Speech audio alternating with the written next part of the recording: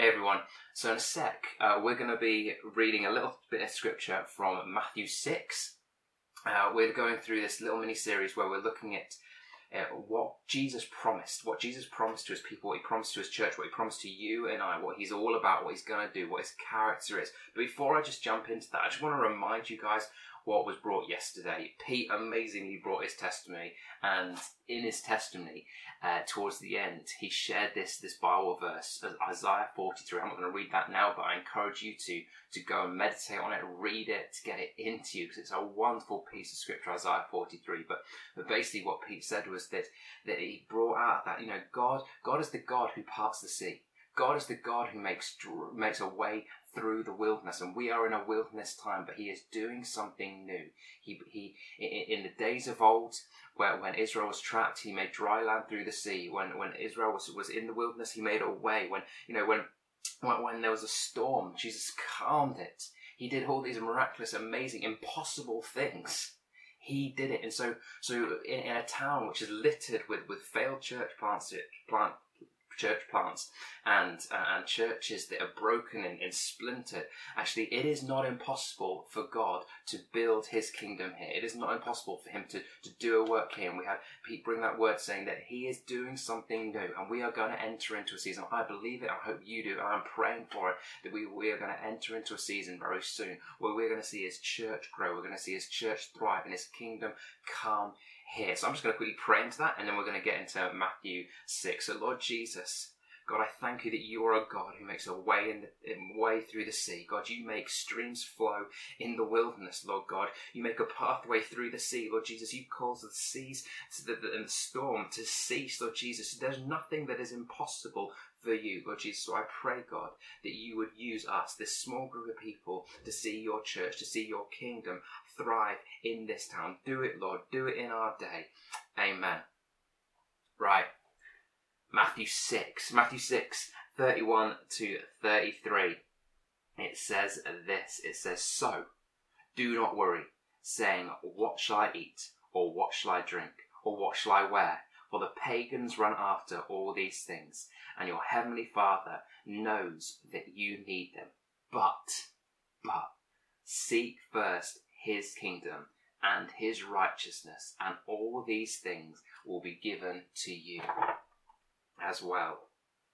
So I've got 3 points to pull out of this little piece of scripture. Firstly, is the world, no matter what it says, cannot satisfy you.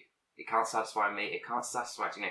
Jesus challenges us in the scripture to prioritize him, to prioritize his presence, to prioritize time with him, to chase after him and him alone. You see, we need food, we need nourishment, we need clothes, we need, we want nice houses, we want nice cars, we want lots of nice stuff, but ultimately we're not to pursue those things in themselves. I'm sure many of us can think of things that will make us happy. Maybe COVID restrictions gone and we can meet up with other. I guarantee you, less than a week after we can do whatever we want, we can spend time with many people as we want. There will be people who are fed up with that. Who are just like, oh, I wish we didn't have to meet up with anyone anymore. I'm sure that's going to be a real thing. But point one is that nothing can satisfy us other than Jesus. Number 2, Jesus cares for our physical needs and our spiritual needs. It's not this thing of that spiritual's good, reading your Bible's good, praying is good, but money and food and housing, that's bad. Physical things bad.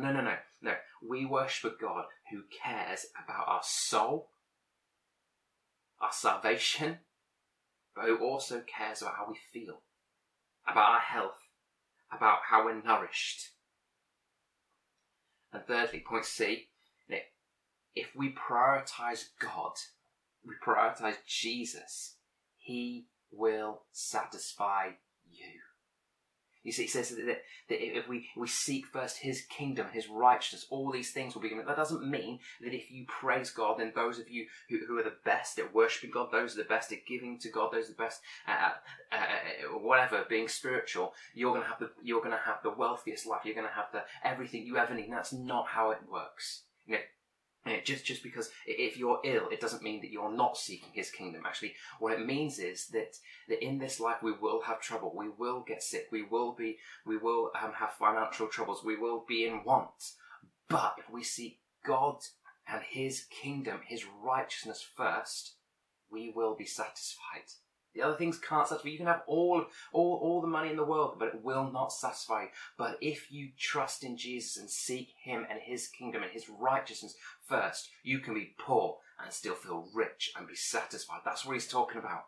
He's talking about that Jesus is the one who satisfies. Jesus is the one who brings joy, who brings peace, who brings love into our lives. And Jesus promises that when we do that, he will be enough. So let's pray, church. Let's pray. Let's pray. Let's pray first and thank God that he cares for us. He cares for our spiritual needs and he cares for our physical needs. And he is the only one who can truly satisfy. Number 2, let's pray that we would resist the temptation to run after worldly things, to run after wealth, to run after good homes and food and whatever. Those things are good, but we wouldn't forsake Christ for those things. And thirdly, we would pray for God to meet our physical needs and our friends' physical needs, because we know we come to a God who cares about it. So let's pray. Lord Jesus, I thank you, God. I thank you, God, that you care for us. God, you care for us truly. God, and you are the one who can only really satisfy. And Lord God, I pray that we would find true satisfaction in you, Lord Jesus. Lord God, we would resist running after money and jobs and food and clothing and all the other stuff, Lord Jesus. Not that those things are bad, Lord God, but we wouldn't prioritize those things over you, Jesus. And God, I thank you that you are a God who cares about us. God, you care about our spiritual needs and our physical needs, Lord Jesus. So I pray for my own health, Lord God, and I pray for the health and well-being of my friends who are listening to this right now, Lord Jesus. We pray, God, that you would heal where healing needs to take place. Lord God, I pray that you provide where provision needs to be, Lord God. I pray, Lord God, that you would come and you would satisfy, Lord God, and where we are lacking, you would be enough, Lord Jesus. We pray, God, that you would be number one. You would be all in every single one of our lives. Lord God, bring your kingdom. Come, Lord. Amen.